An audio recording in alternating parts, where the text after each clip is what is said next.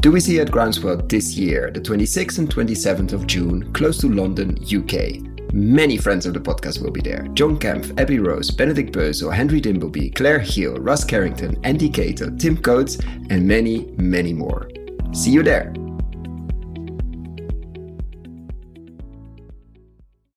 In this interview, we dive deeper into what kind of systems thinking is necessary to design investment products that really help farmers to transition towards regenerative agriculture. For instance, a loan where the interest payments are tied to measurable changes in soil health, and why farmers should be involved in every conversation and should be on the board of any food, agriculture, ag tech, but honestly, any company.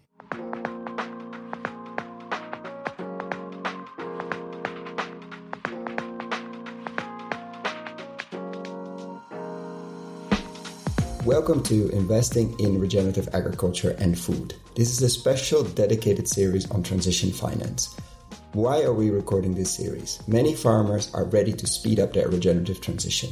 They've looked for learning, done the courses, read the key books, hosted the gurus on their farms, explored farm-size regenerative designs, and most importantly, started their pilots and feedback loops. This is where transition finance is key. A local bank loan often isn't feasible because of the short duration, lack of flexibility, and the farmer's lack of collateral. Furthermore, there's a limit of how much equity a farmer is able or willing to give away. That is why my co-host, aspiring to be regenerative farmer Benedict Bösel, and I are embarking on a journey to find out what are the key principles of transition finance for regenerative farmers. We are interviewing leading practitioners in the regenerative agriculture and food finance space. They share their insights, how they would finance the speed up of the regenerative transition on Benedict's 1,000 hectares, which is almost 2,500 acres, farm in Germany close to Berlin. This is an open process. We are sharing our lessons through the podcast episodes as we go along. We don't have the answers yet, just a lot of questions. So please share with us any examples of transition finance you've seen, other inspiration, people to interview, etc. Get in touch via the contact page on the website, investinginregenerativeagriculture.com. That is investinginregenerativeagriculture.com. Robin O'Brien is the co-founder of Replant Capital, a new financial services firm. Replant is creating financial products which addresses the most pressing issue of our time, climate change. Through a series of innovative captive funds focused on direct investments, Replant is partnering with farmers, ranchers, large food companies, and technical assistance providers to facilitate more resilient agriculture practices at scale. Welcome, Robin. Thanks so much for having me. And welcome to this podcast on transition finance. We, both of us, are very much looking forward to dive deeper into this topic. But first, a short intro. We never had you on the podcast. What brings you to food, ag, soil, and obviously Replant Capital? But let's stay. What brings you to food and ag? So my career has always been in the food industry. I went to business school at Rice University, and when I graduated, I joined a team, and we managed $20 billion in assets. I was the only female on the team, so the guys had me cover the food industry. So I learned the industry early on in my career in a very analytical way. It was just simply data, earnings, just the statistics. And then flash forward a few years, we had 4 children, and all of a sudden I was looking at the food industry through the lens of a mother as well as the lens that I had had prior of this financial analyst. And thankfully, my mom is actually from New Zealand. And so I was born with this dual citizenship and this sort of dual lens on the world, one being seeing it through the ways that we do things as Americans, and then the other through my mother's eyes, which was as a New Zealander. And she was always saying, just because we do it one way here doesn't mean the rest of the world does it that way. And I grew up hearing that a lot over a lot of different things. And so when our children started to get sick, my first place was, okay, well, what can I be doing in food? And how can I be maybe better handling this as a mother when it comes to feeding the kids? On top of that, we were thrown into the challenge of food allergies, and the food allergy world in the United States, it's massive. The universe has grown so fast, and unfortunately, it impacts so many families. And my big question was, why? And so as I really started digging into food, quickly kind of landed on this big question was, are we allergic to food, or are we allergic to what's been done to it? And as I began to ask that question, there were certain agrochemical companies that were really upset that I was asking the question. There were other big CPG processed food companies that also were really upset that I was asking the question, but I couldn't not ask the question. And so as I began to dig deeper into that, I reached back out to my, analysts that I had worked with at different companies like Goldman Sachs and Merrill and all these different analysts and relationships that I had there. I was also reaching out into the pediatric world because now as a mother of four, I had resources there and really trying to understand what we did not know about our food system and how it might be impacting the developing immune system of a child. I launched Allergy Kids Foundation. We built an advisory board of people from the food industry and, of course, a medical advisory board who could inform us around that. And as it continued to grow, it was really interesting. I mean, I had different opportunities. Random House published my book, The Unhealthy Truth. I was invited to give a TED Talk. That was probably one of the most terrifying moments of my life.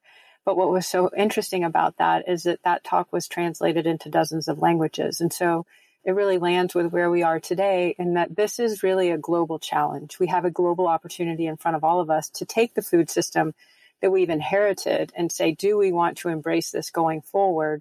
And what pieces are actually needed and required to build a food system that works for the 21st century. And it's not just for the 21st century consumer that now has diabetes or food allergies or autism, Alzheimer's or cancer, or any of these conditions now hammering so many of us. But it's also, how do you actually build a food system that works for the farmer? And where we landed with Replant is the fact that, in the United States, and it's not just in the United States, New Zealand has a similar problem. Farmers are now carrying massive, massive levels of debt.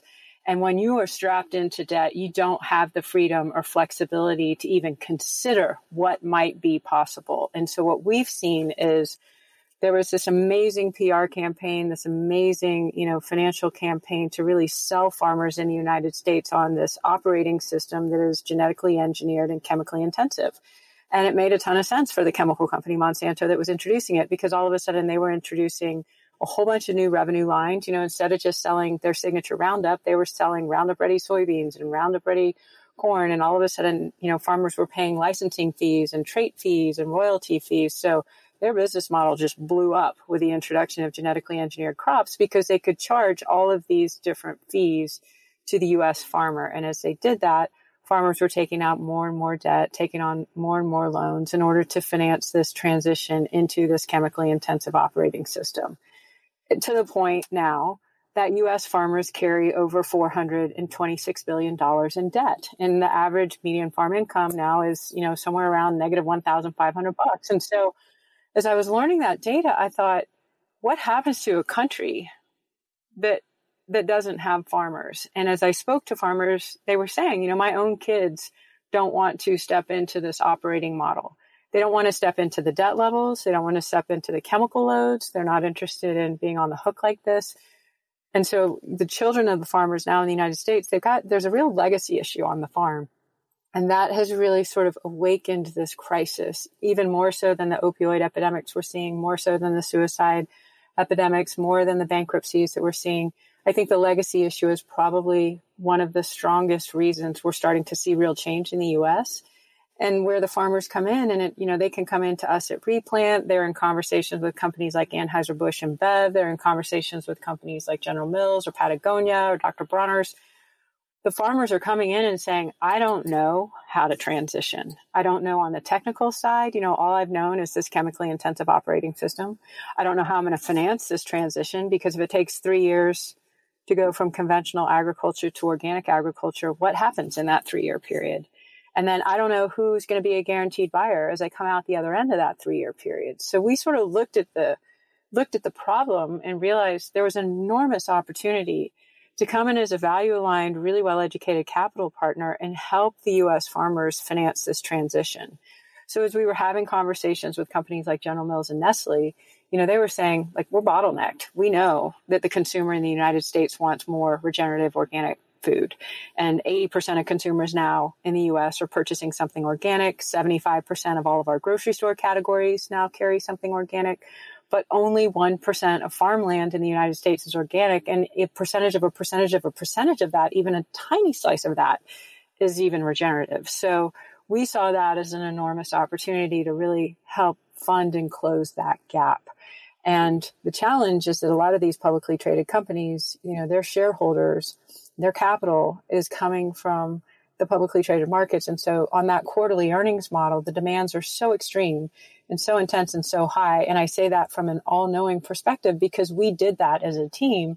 We demanded so much from these publicly traded companies that they couldn't even consider beyond the next quarter. They couldn't consider a 3-year transition period to organic. So we stepped back and thought, how do we create a capital source that can help come in beside these large CPG companies, work with the farmers, provide the technical expertise that is required by the farmers to then begin the transition process. And then by having the relationships with these large companies like Danone, or Anheuser-Busch InBev, or Driscoll, some of these big companies, you're bringing in a guaranteed buyer. And so it's mitigating the risk for the farmer. And so for us, that was really, as we started to really land on that as a solution, we realized that it was an incredible opportunity, not just for us here in the United States, but really farmers around the world. So our attitude was clearly, this is critically important. And how can we open source what we're doing so that more people have access to it? So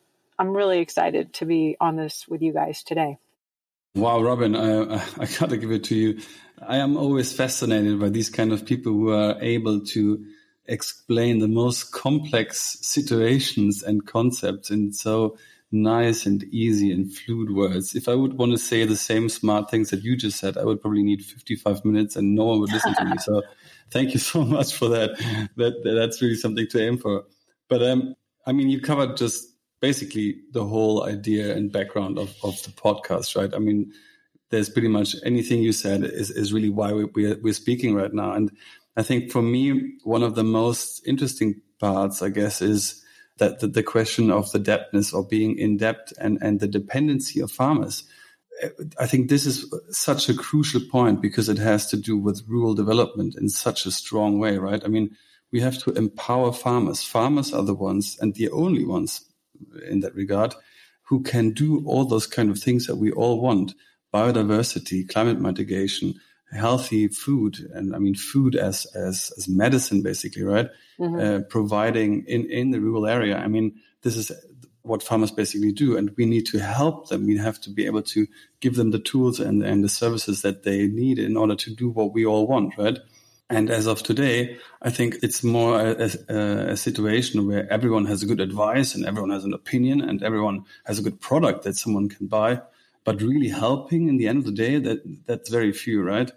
And, coming to regenerative agriculture, when you talk about it and we look at the visionaries all over the world, everyone is like, oh my God, that's great. Like, why don't we all do it? Why don't everyone change, right? And from like the situation in Germany, what I see, and obviously that's very limited, but that's still something that is real in our area, is there's certain situations that different farmers are in. First thing is, in our area where we have very sandy soil and low precipitation, farmers are fighting for their lives, fighting for the farms each and every day. They don't have the emotional freedom to think beyond what they're already doing to keep it alive, right? So we cannot ask them to do any changes. And Volkert Engelsmann from EOSTA always says, how can I think green if my figures are red, right? That puts it beautifully. So that's one part. The other one is they have invested into, let's say, a big stall, or they've invested into some sort of model of how they do their farm business. And the bank wants to have, the annuity payments. They don't care what you think would be good for animal health or whatever. They will ask for the money, and you're stuck in that system of paying back basically the debt obligation that you have. So they can't change either, even if they want to. Or they have really good soil, really good water, and they're earning a lot. They even get government subsidies on it. So why would they change the system, right? So there's like these different kind of situations that farmers are in, depending on, let's say, the environment they're also faced in, where it is really a matter of can you get out of it? And if so, how? And that brings in that whole aspect of we need a financial product that guides them and that helps them, that is a partner in that process. That is basically, in Kuhn, you always say they sit on the same side of the table, right? And I think that's really the core of this series on an alternative way of, let's say, financing farmers that are in transition. I agree completely. And it's been really interesting. I think your point, how can we think green when our fingers are red? We see that here too, where we sit down with farmers across the United States and, just as across Europe, you'd have different soil types and climates and water issues depending on the country that you're in. Here in the U.S., the states are very much like that. So if we're talking to farmers in Texas or California or Minnesota or Nebraska, there are going to be different sets of issues. And as we initially were in those conversations to come in and support and try to work with them on these solutions that they needed, it was really interesting. It was exactly your point. It was, I can't think green. I don't even have the time, the space, the bandwidth, the capacity. I am literally trying to get through this day to day, especially as you throw in all of these different issues like droughts and floods and the issues that are tied to climate and weather, that farmers are now being impacted by. They're really just trying to solve for that day to day. And where we landed as a team was how do we offer sort of a menu of solutions that is very well informed by our technical assistance partners, by farmers that we have worked with, and by the food companies.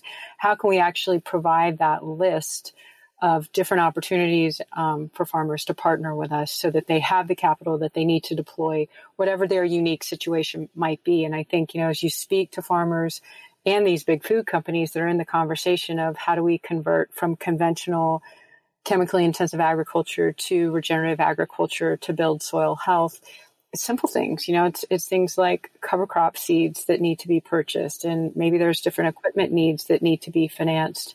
Depending on the crop, when we talk to Driscoll's, the farm worker issue there is so critical. It's absolutely critical. And some of the issues they're seeing on their farms revolve around things like childcare. So again, it's really this very holistic systems thinking that's required. And unfortunately, I don't know, I can't speak to Italy or Germany, but here in the US, we lost sight of that a long time ago. Do you want to learn how to invest, or are you an entrepreneur and want to build companies in the regenerative food and agriculture space? Or do you work in big ag and big food and want to really move the needle?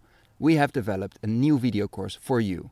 Find out more on investinginregenerativeagriculture.com/course or in the show notes description below. Can you walk us through an example, like a farm, and try to describe it as visually, obviously, as we're in a podcast, as possible, like one of the farms and farmers you've worked with, and what were the items on the menu you shared, and what were the items that ended up working for that farmer? Because I think the holistic view obviously is absolutely critical. And then at the same time, I hear the investor voice in the back of my mind saying, yeah, but it needs to be standardized. Otherwise we cannot scale and we cannot replicate it. So there's a constant tension between flexibility and a lot of different options, and running out of time. We need to probably transition, I don't know how many millions of farmers. So how do we do that? So can you walk us through one example or two examples that really give a great way of seeing basically the toolbox you have, the menu you've been working with? So I think probably the first thing that comes to mind is the technical expertise and the technical assistance that is required on the farm, which is a farmer to farmer thing.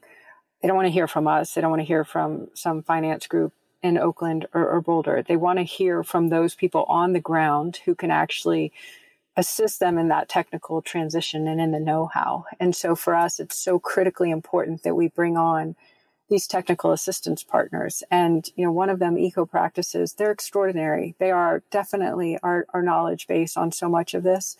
When we have a question around farmer needs, we go to them. They're Kansas and Missouri based, and they're able to inform us on what they're seeing directly on the ground in their communities.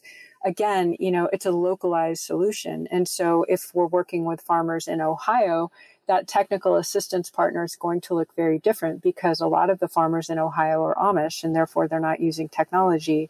So how do you actually work to create some of these solutions that normally involve technological platforms, or at the very least cell phones, and how can you work with the Amish farmers, in this transition process?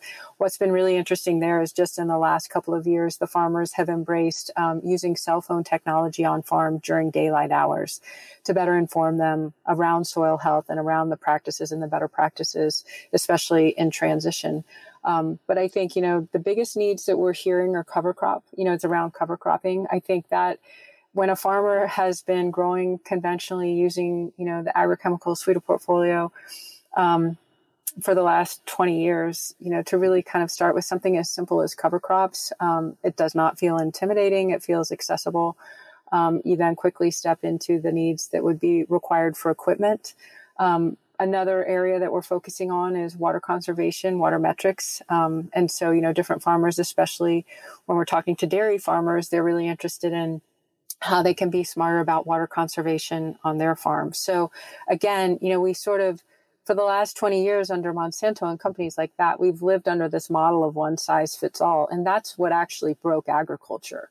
What we're stepping back from is sort of saying, let's actually decentralize this and let's honor the fact that we localize these solutions. It's not one size fits all. You lean into the expertise of a given region or area or collection of farmers, and you work specifically with them. So again, for us, we're not here to dictate what that is. We're here to sit down at the table and figure out how to finance it. And you would end up financing the cover crops for this farmer, or you would end up financing the water sensors, etc., to the moisture sensors to help save water. That would be the part Replan does, or how would that work? That's part of what we do. We think of it as a pie chart. So it's like, definitely that's a piece of the pie. Those are pieces of the pie. We're also hearing from farmers who, as they began their transition to organic agriculture, they were very much conventional, using a bunch of chemical inputs. As they shifted to regenerative, they felt that was probably the most reachable.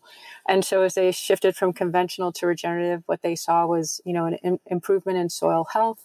They were able to save $500,000 a year on chemical inputs. And then all of a sudden, once they're in that regenerative space, the few steps out to organic don't feel as far away. And they can see that if they were to go all the way to organic, there's a premium there for those crops. So where regenerative has enabled enormous cost savings, organic then enables that premium on the upside, in terms of when they're selling their crops into the market. And so we have heard from farmers who, once they're in motion like that, they're like, look, I have 7,000 acres under management that are organic. I want to acquire 2,000 more. So it's, again, helping that farmer finance that acquisition and that expansion to more organic acreage. It's really important distinction because we are starting with the soil fund and it is a loan fund.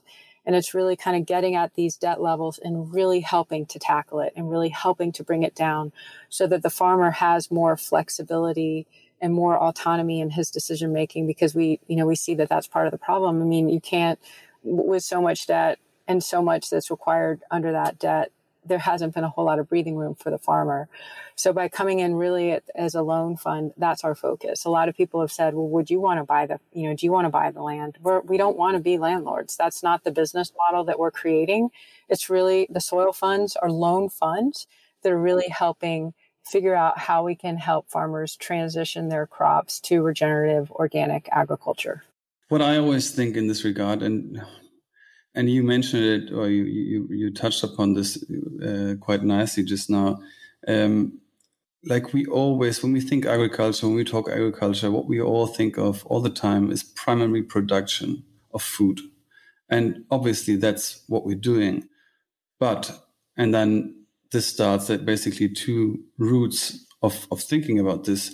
On one side, this goes back to the whole idea of true cost accounting or true cost of food. We think about the negative externalities of our production model, and we try to basically monitor them and monetize them and say, okay, basically we have to reduce those negative consequences of the production models, right? And then you can split that up between conventional, organic, regenerative, whatever it is. That's coming from basically the more negative side. But I kind of prefer to look at it the other way around and think about what kind of values do we actually create by doing what we're doing, right? So obviously we're producing food, but we're also taking care of the land. Mm-hmm. We're also taking care of the animals. We also take care of basically the aesthetics of it. We also take care of the environment in some way. And that has value to it. It has value that you can basically monitor, you can monetize it. So when we talk about, climate change, when we talk about the kind of problems that we face as a society on a worldwide level, don't we have to completely change the talk and the topic and the view, how we see basically agriculturalists, but also people who are in the forestry, who actually do take care of the land. They're basically, caretakers of the land, and they produce food, but they have so many other tasks that they fulfill. And don't we have to think in a whole new way of basically paying for those kind of services that they basically do for all of us, right? Well, I think, you're starting to see that with the emergence of this B Corp certification. And Jay Cohen Gilbert is a friend of our teams. And one of my co-founders, Don Schaefer, he was on the founding board of B Corp and B Lab, and I think, again, it's a much more encompassing value system in terms of those models. And I agree completely. The farmer, unfortunately, the language around farming in the United States, and it sounds like around the world, was focused on yield. And that was the only value that a farmer was producing was yield. And when we sit down with farmers here in the United States now, they're like, that was so misguided to only focus on yield, because soil health has been destroyed in some cases. Profitability has been destroyed. There's bankruptcy, there's mental health crisis that's happening on the farm. By only focusing on yield, we ignored so much. And if you can step back and say, okay, let's think about it. What if we were to focus on profitability for the farmer? What would that actually look like? That includes exactly what you're saying, which is building soil health.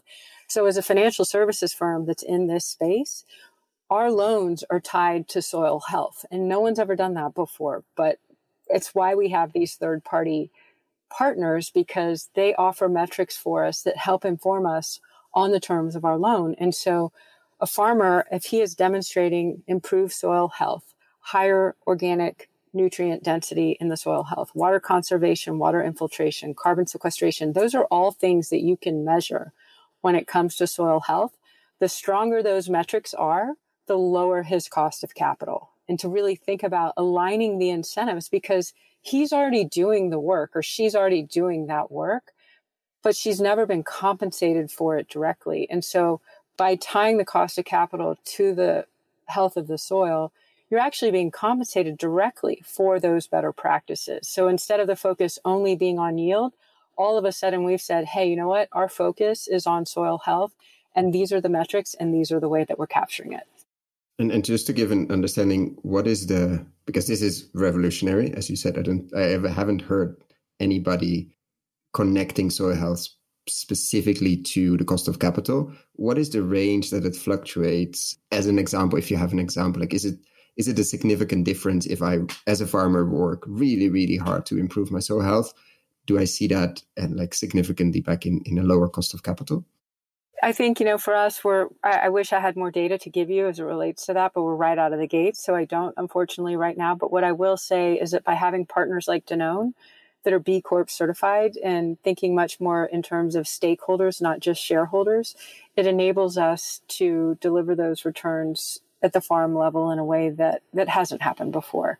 And so, for example, with Danone, if there's a third-party technical assistance partner, in some cases, they say, we're going to step in and we're actually going to cover the cost of that because we understand the value that it's bringing to our supply chain. So again, it's recognizing that the most critical piece in the food system is actually happening at the soil level, which the farmer is the steward of. And so to really bring that into the conversation, what has been absolutely shocking is how few of these large global food companies actually have those direct relationships with their growers and with their farmers. Danone is extraordinary because they know their 700 plus dairy farmers. Anheuser-Busch InBev is the same way. They've got over 700 barley growers. They have direct relationships with them. Driscoll's is another one. They have over 700 family farmers. They've got absolutely direct relationships with them. And I think, again, we step out of the 20th century into the 21st century, and that transparency is required for a successful food system. So the companies that don't have that direct relationship with their farmers and with their growers, and that really are kind of blind to the procurement side of things, they're quickly trying to get to know them, which is great. But I think, again, it's not a one-size-fits-all model. So it's going to depend brand to brand, and really kind of the types of fields that the farmers are managing, how that equation is actually going to play out. And would you be able to share, not now probably, but you mentioned open source, your process obviously before, how do you connect a loan product to the soil health? Which obviously is going to be different in different parts, but I'm imagining in a few months or maybe in a year when this is going, how do you actually do that? Because I think a lot of people would say, wow, sounds amazing, but sounds also very complicated. I mean, I think it would be if you didn't have partners like we have with Eco Practices. So that team is a bunch of agronomists with a bunch of just absolute data jockeys. So they're able to capture this information as it relates to soil health, everything we're talking about, carbon, nutrient density, organic matter, water conservation. They can capture those metrics. And again, that's been the focus of their business model is Eco Practices, capturing the metrics of soil health. So by bringing them in as a third-party partner, not as something that's part of Replant, but as something that is independent of us, they're actually reporting on that data and those metrics, and that can inform us as we sit down, to structure the loans with the farmers. The experience that we are tapping into, my two co-founders, Dave Haynes and Don Schaefer. Don was CEO of RSF Social Finance, so he has spent a decade there as CEO doing exactly this, integrated capital, creating these innovative loan terms.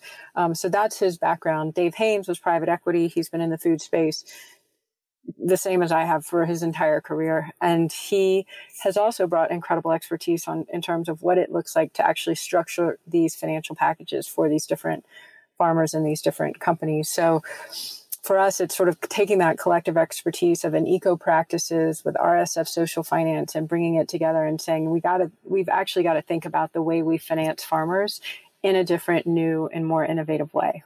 Yeah, I thought also something you mentioned, it's quite interesting because I think what we need in that whole discussion, and I think the crisis that we're all currently facing through Corona is something that might add some new potential to it. But we totally have to change the narrative, right? We are so caught up in emotional fights about who is right and who is wrong, and with that comes so much, I guess, pain and lost energy because we're all just putting all the energy in the discussion and not really thinking about solutions. But the thing is that we're fighting around the topic if, conventional is the right way or ecological is the right way or this or that or whatever. And there is not one testable or one provable claim, so to say. Everyone has his own thoughts or her own thoughts, and that's okay. But what I think many of us, if not all of us, can agree on, that farmers are left out of the conversations, or put it differently, farmers are at the moment just not earning the incomes. Farmers are in the situation where they cannot be in. They're dependent. They have debt. They are in bad situations pretty much all over the world. We can more or less all agree on that. So that alone is a reason to say, hey, everyone who is involved from, the farmer, him or herself, throughout the whole value chain up to the politicians, we have to change the system. And now the solution, or now the discussion should not be, is this the right way or that the right way? Because that doesn't help. And there's many thousands of right ways, always depending on, your thoughts, your ethics, your machinery, your market entry, whatever. But what we all agree to is we need to find a new way. And what's that new way going to look like? And what does that incorporate? I think that whole idea of actually finding a new narrative, which is not emotionally so already fed up with, I guess, is really something that we can all, maybe draw more focus on. And then from that start to actually, start talking about solutions. Again, and I think it's 100%. And in the conversations we've been having over the last several weeks as this coronavirus hits the globe is, here in the United States, it's exposed incredible vulnerabilities in the food system. And one of the first being that most of our farm workers, unfortunately, have not been granted legal status. So here they are providing one of the most fundamental critical services to our country, and yet we haven't even granted them legal status. And some might come back and say, oh, well, those are jobs that could be reserved for Americans. But, study after study shows that when those jobs are posted, Americans they're not signing up to bend over backwards in the fields, picking strawberries all day long. So again, it's really saying, how do we actually build a sustainable food system? And that is from the farm worker level, all the way through the truckers to the cashiers to the grocery store clerks to the companies and the industries that are helping feed the world. And so again, I think we built out this system without thinking through the long-term consequences. And now even in the short term, consequences, the impact, and the externalized costs. And, again, there were brilliant marketing models put forward and brilliant PR campaigns put forward about how this agrochemical operating system was going to feed the world. According to the United Nations and according to the USDA, 40% of the food that we produce is wasted and thrown away. So again, is it a production problem or is it actually a distribution problem? And how do we actually solve for this? And most importantly, how do we do it in a transparent way? So how do we bring transparency to the absolute financial and economic devastation that our farmers are seeing so that people are aware of that? And that's been a focus of mine for a really good part of my career. I'm actually named after a farmer in New Zealand. And so it's very personal. So how do we bring a real awareness to the fact that we've created a situation for farming in the United States and around the world that's made it so that the next generation does not want to step into that as a career. And that puts so much at risk. So how do we actually rethink the economic and financial situations of farming in America, farming in Germany, farming in Europe, wherever it might be, farming in New Zealand, so that younger generations are looking at that as viable, lucrative careers that they actually want to step into, because that doesn't exist right now. And that's the food crisis that's a couple of years out. Do you see like a growing interest? Because we see the same here in Europe. Suddenly people are exposed to empty shelves in the supermarket and they never had to think about that. And suddenly people are, I just heard from a local food company in the Netherlands that basically overnight doubled their amount of customers in a week, not overnight, doubled their amount of customers, and every one of those customers ordered 30% more than they usually did, meaning that they even grew more in a week. Mm-hmm. And I hear that from many different places, like the local food scene, unless you are very exposed to restaurants, obviously, is booming. Do you see that on the farmer side of things as well? Or are we too early in that crisis to see a certain awakening moment? Like, I cannot be just a monoculture selling to one customer or one client or one wholesaler and that's it. I'm very fragile in that system. Or are we too early to see that? And are we just maybe, I wouldn't say hoping, but looking for these little lights in a very dark period, obviously? I think, the invitation is going to be to creatively disrupt this current model. And, one of the conversations we had yesterday was with the president of Driscoll's.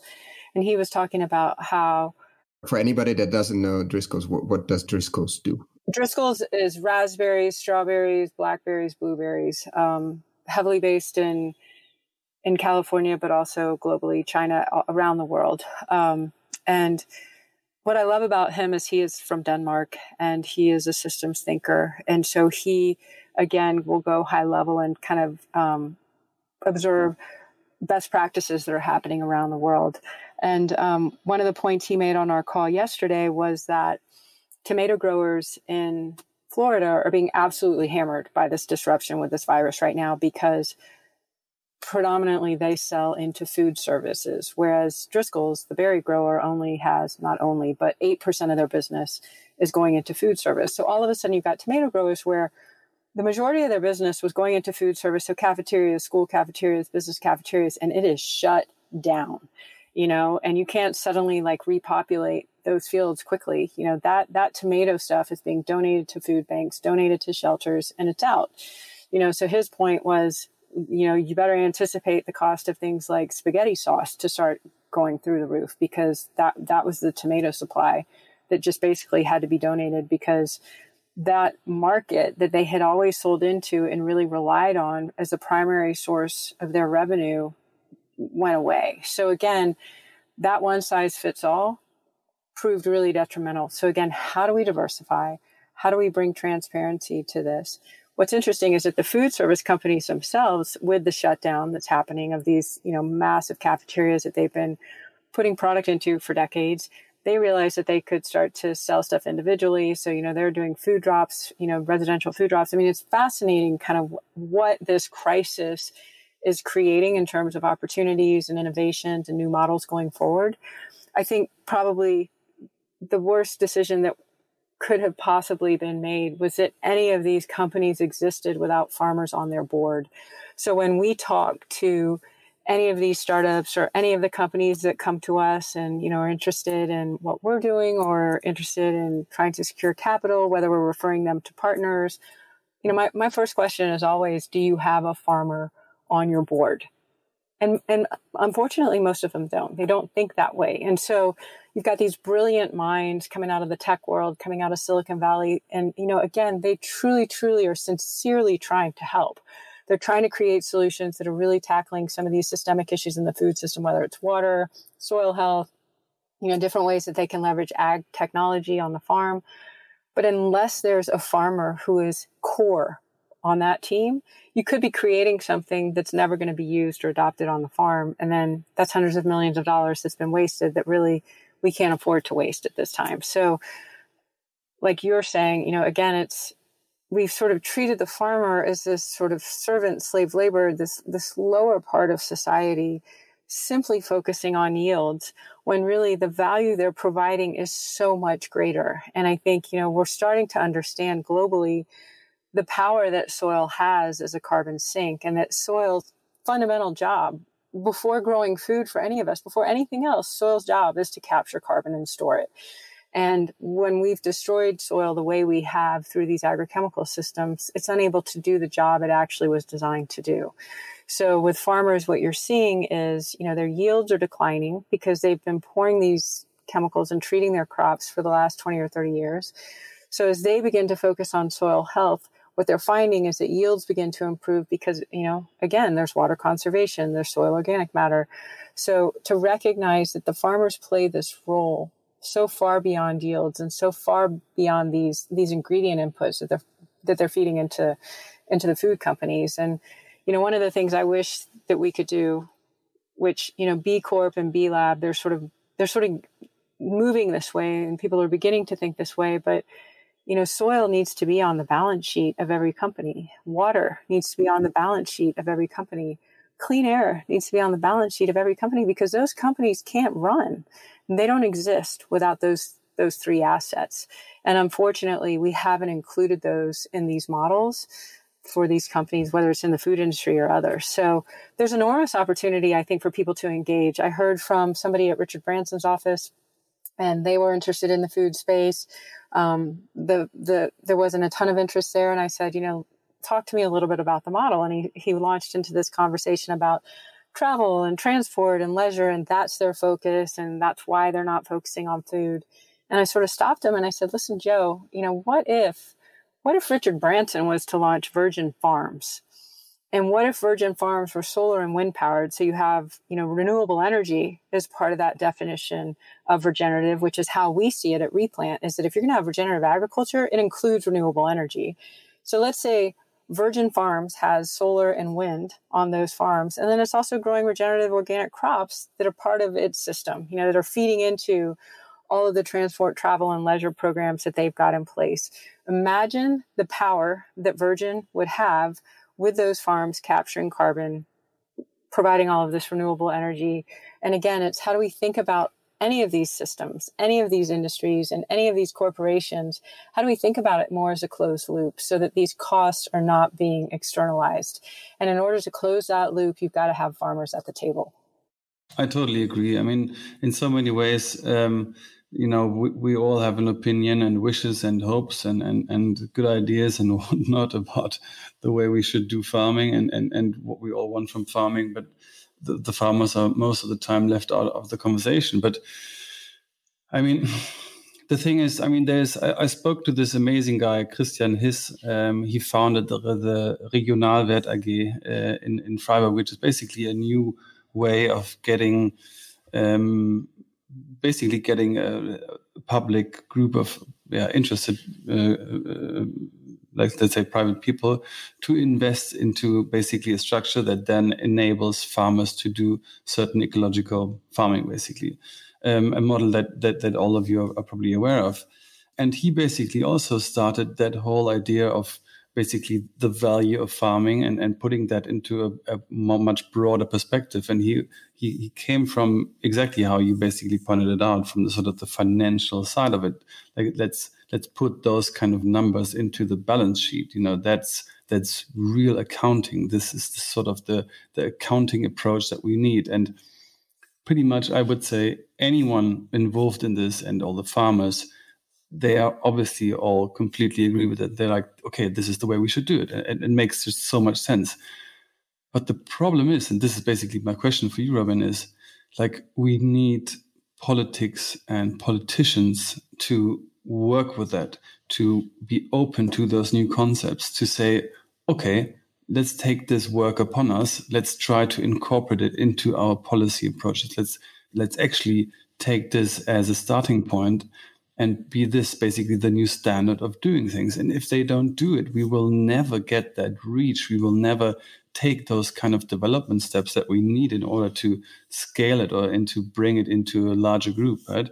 So politics plays such a huge, immense role. So what's your experience or what's your thought on that? How can we basically lighten up their spirits and their motivation to, it's work, it's a new approach, you got to do things, you got to think differently. And how can we facilitate it? How can we help, bringing people, or especially politicians, to be open to that and to be willing to change?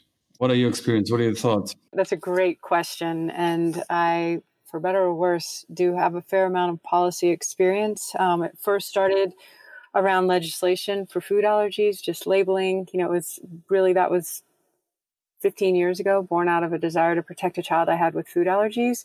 And I'm grateful for it because at the time I just went to my local congressman and said, look, here's the data. This is the statistic. This is how many children have food allergies. This is how it's impacting society. And it was just data.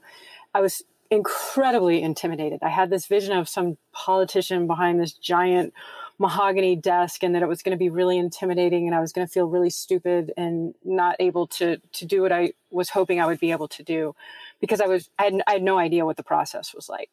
But I knew I had to start. And what was fascinating is that the first levels in when you're working with any kind of policy change or policymaker is really a bunch of 20-something, early 30-something year olds who are super passionate about these issues.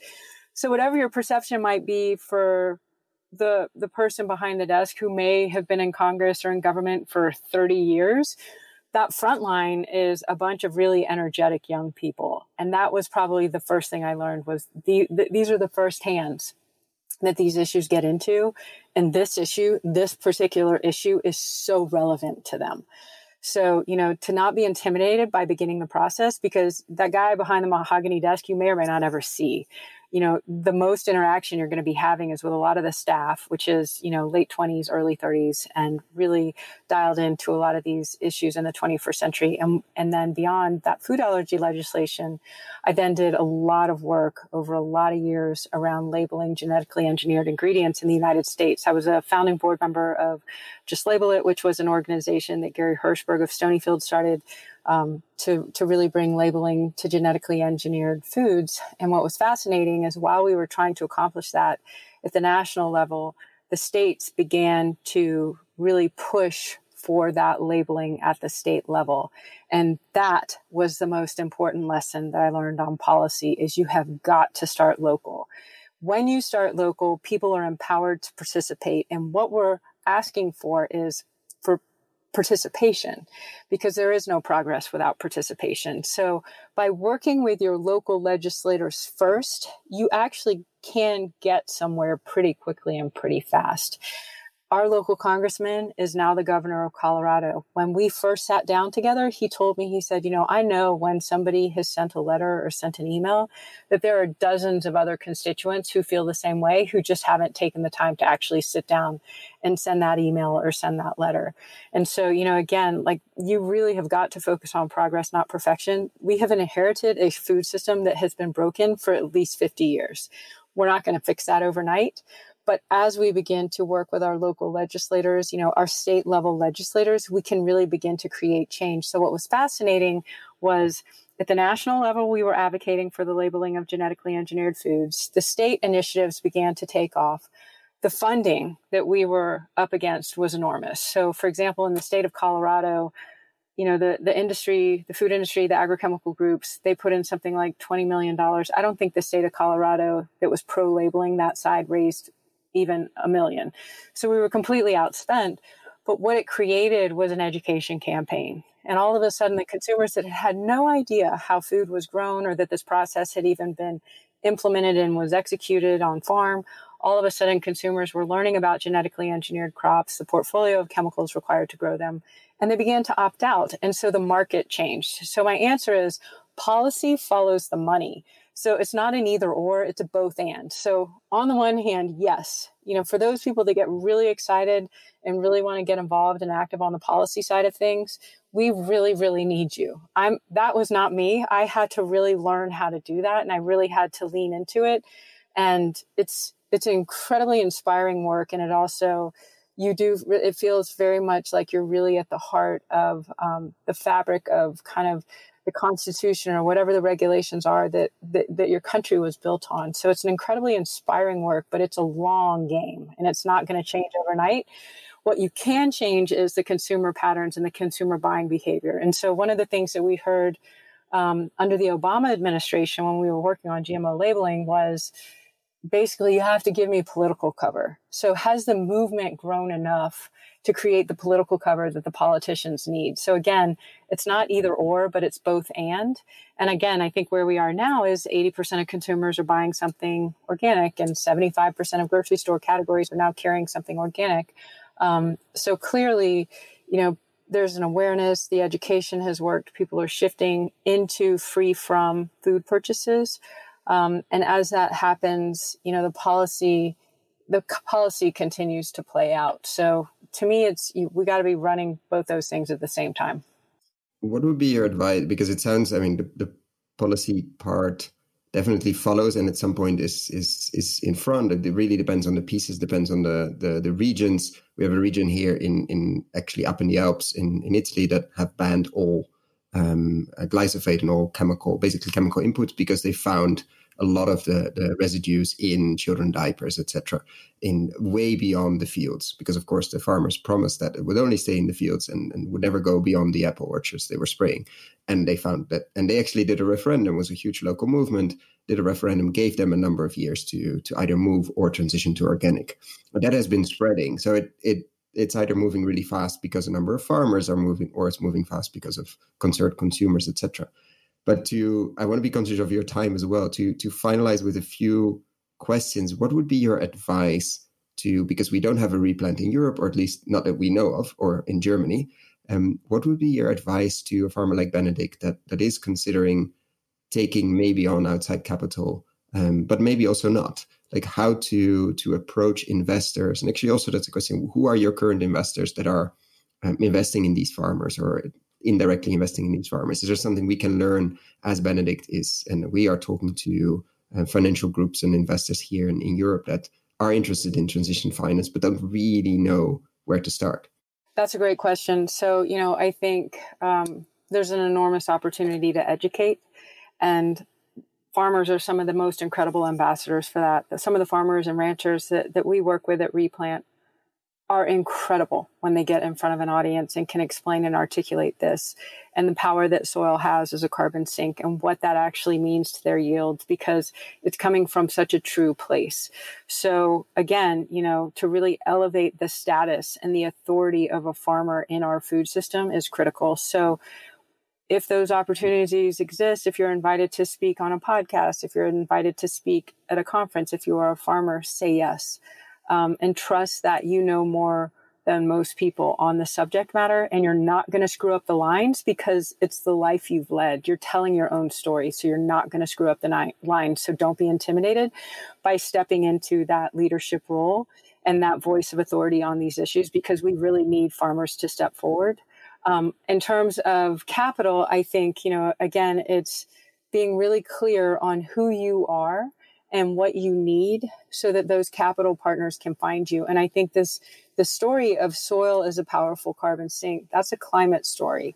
And once investors realize that that's a way for them to allocate resources for clients that are really focused on climate, you suddenly have a new opportunity. But again, I understand that unfortunately, the resources in the capital markets are not there yet. They are growing quickly. Rabobank is a group in Europe that is one of the most forward-thinking, and I've had the privilege and joy, really. It was a lot of fun to work with them on some different initiatives here in the United States. So as an institution in Europe, they are one of the most forward-thinking. And then again, it's really, I think, to really kind of build coalitions. So again, for Benedikt and others to really find other like-minded farmers and think about how you guys can come together, because it's far less intimidating when you're going out on these new initiatives if you're doing it as a team.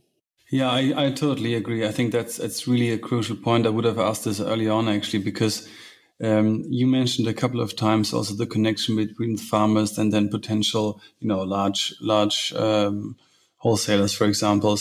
And that's always the question of critical mass, right? Because I think as of now, as lead in Germany, if you approach this new way, if you speak to any potential buyer of your product, they'll be like, yeah, I mean, sounds cool. Like, let me know when you've got it and then we'll talk, basically, right? Mm-hmm. So to have that upfront, basically security of saying, hey, if you can provide me with product X, Y, Z at this and that quality, I will buy it for this and that price. You can't get that as of now. So I think finding other farmers around your area, finding other farmers who basically approach the same, let's say, journey that you are, I think that's really critical, because you can not only speak about the experience and the mistakes that you're obviously going to do plenty of, but you can also talk about, look, we got certain products, we got certain things that we can offer as a group in a way, right? And that makes the attractiveness of it to a large buyer much, much higher as well, right? So I think that's such an important part of it. Yeah, I totally agree. And I mean, again, I think, we're building a system that hasn't existed before. So give yourself permission for the grace and flexibility that's required in that, and that we are going to fall down. We are going to trip and fall. The important thing is you get up and you keep going. And I think it's also why, to have colleagues beside you as we work through this, just psychologically, it's really important, because then you're not going it alone, that you've got somebody beside you kind of looking out for you as we all navigate this. I think with that, I have the feeling, but I usually have this when we do a podcast, we only scratch the surface. There's so much more to dive into, to unpack as we're building this sector and this space. But I want to thank you, Robin, so much for your time and for sharing your lessons learned so far. And obviously you'll be learning a lot more over the next months and years. And thank you guys so much for this conversation. It's clearly just so critical. And I think for anyone listening, the takeaway is, if you don't know your farmers, get to know them. And it doesn't matter what industry you're in, because your employees are completely dependent on food. So the more that we can elevate farmer status in our society politically, in the United States, I think we only have something like 2 farmers that are members of Congress. And again, for such a critically important part of society, there needs to be more representation at the table, at every table. Absolutely. That was you started this podcast so nicely with such beautiful words, and you ended it with the best way you could possibly do. So thank you so much. It was such a pleasure having the chance to talk to you, and thank you for your time. It was amazing to have your opinion on this. Thanks so much, you guys.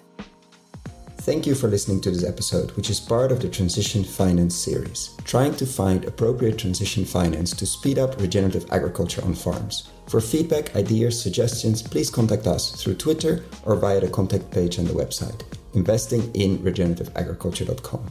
Please share this episode with a friend and give us a 5-star rating, which really helps others to find the podcast. All the episodes of the series can be found on the website and in your podcast app. Thank you, and see you next time.